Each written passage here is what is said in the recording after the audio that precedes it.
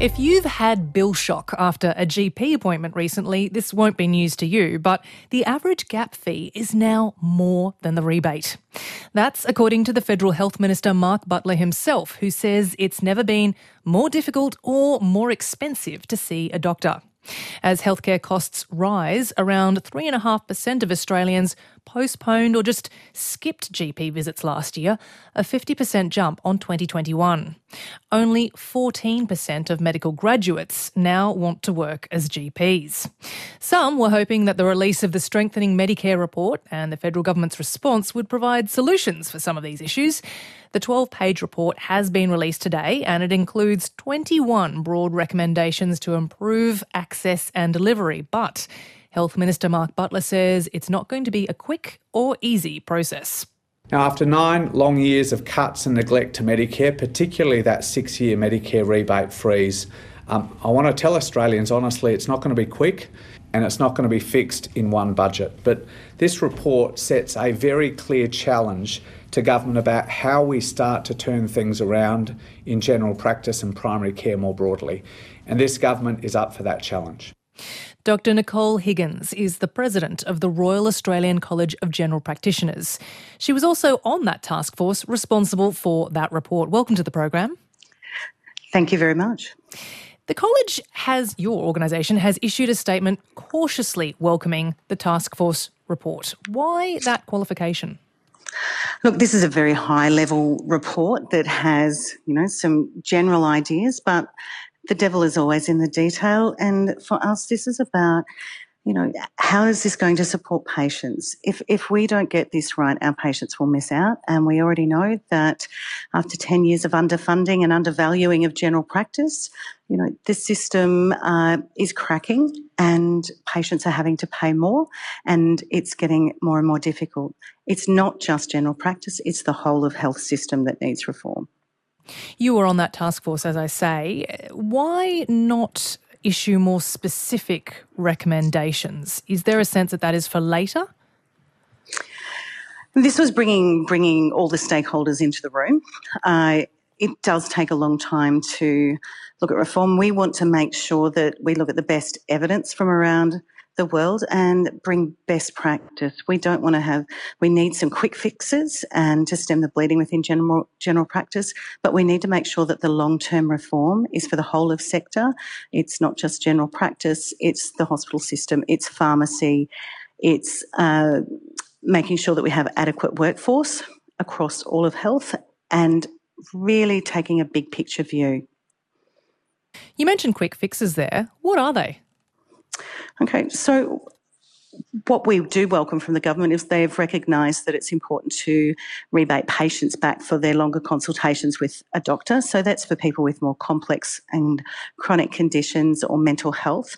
But the disappointment is the patient's Medicare rebate hasn't been increased. Now, what happens is that when you go and see your GP, you get money back from the government and that's called your Medicare rebate. If the doctor accepts that as full payment, that's bulk billing. What's happened is that Medicare rebate has been frozen for the last 10 years by successive governments and not indexed, and it simply hasn't kept up with the cost of providing care. That now means that patients have got bigger gaps like everyone else, general practices have got to pay staff and electricity and rent, and those costs have gone up. And the rebate doesn't keep up with that. Health Minister Mark Butler has definitely not ruled out an increase to the Medicare rebate, but you've nominated this as a quick fix. What dollar figure do you want to see that increased by? So, a minimum of 20%.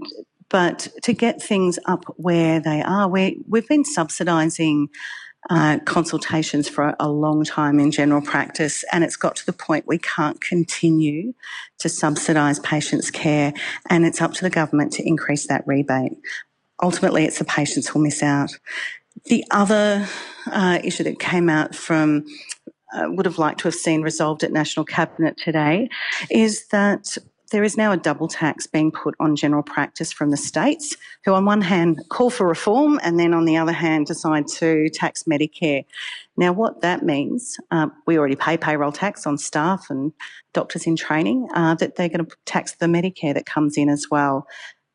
that will be passed on to patients. That will undermine any other reform, and it will kill off bulk billing. What is the value of taxing Medicare to the states? How much are they clawing back from that? Yeah, so we know that the states, their coffers are empty and they're looking at everywhere where they can claw money back, but it's a false economy. If you start taxing general practice and Medicare, what will happen? The gaps increase, bulk billing stops, they'll end up in the state hospital system. Our emergency departments will overflow, ramping increases, and that's going to cost the government more. So let's invest, in preventing that happening in the first place. And, general practice is the cost-efficient engine room of the health system, and it needs to be funded better. You said just now that you want to see the Medicare rebate increased and you wanted that to happen, well, yesterday, I guess. You said a minimum of 20%. Do you mean for every item number there should be a minimum of 20% increase in the Medicare rebate available for that item number? Definitely for across the board, but what we're also recommending is that the tripling of the bulk billing incentive.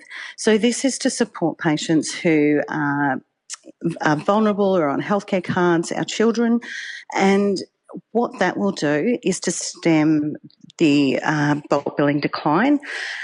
That's something that can be done straight away. And that would definitely help our patients be able to afford to see their GP. The other area is that there's been 20% of patients have said they can't afford their medications.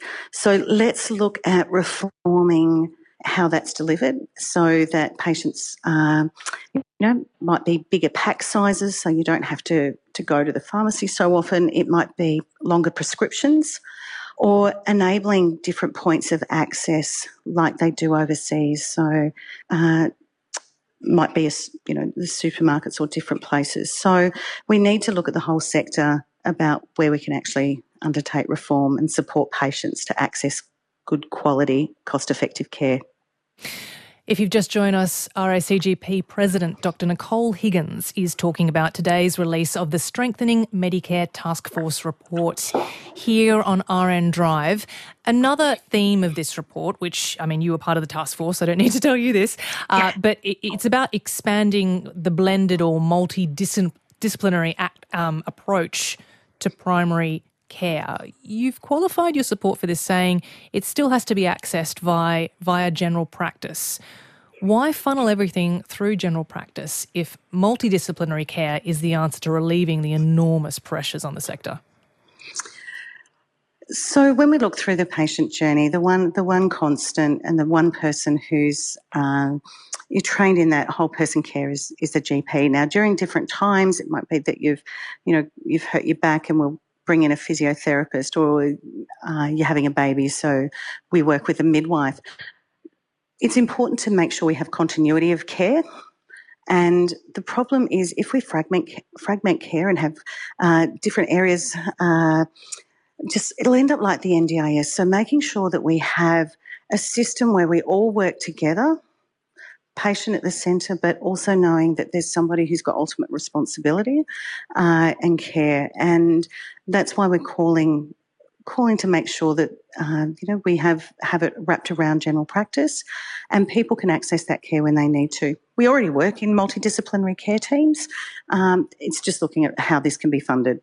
But the Minister has also said that he wants to significantly boot up the presence of the My Health records. GPs are very good at putting everything on My Health records, specialists are not so much. But if everything was there digitally under the single patient, portal, would that lessen the need to funnel all care through general practice? What having really good digital systems allows is, as you said, it's that communication between all of us. GPs have been pioneers in this space and hold that whole record. But the digital systems only allow you to dip in and out. They don't actually access that full record. That's a long way away. So when we look towards the future and having integrated systems, we need to make sure that we're looking after privacy, looking after access, and looking at how they do things, adopting some of the European controls that they have around privacy. We're not there yet. Dr. Nicole Higgins, thank you so much for joining us. Pleasure. Cheers. Dr. Nicole Higgins is the president of the Royal Australian College of General Practitioners. Find more great ABC RN stories that take you beyond the headlines on the ABC Listen app.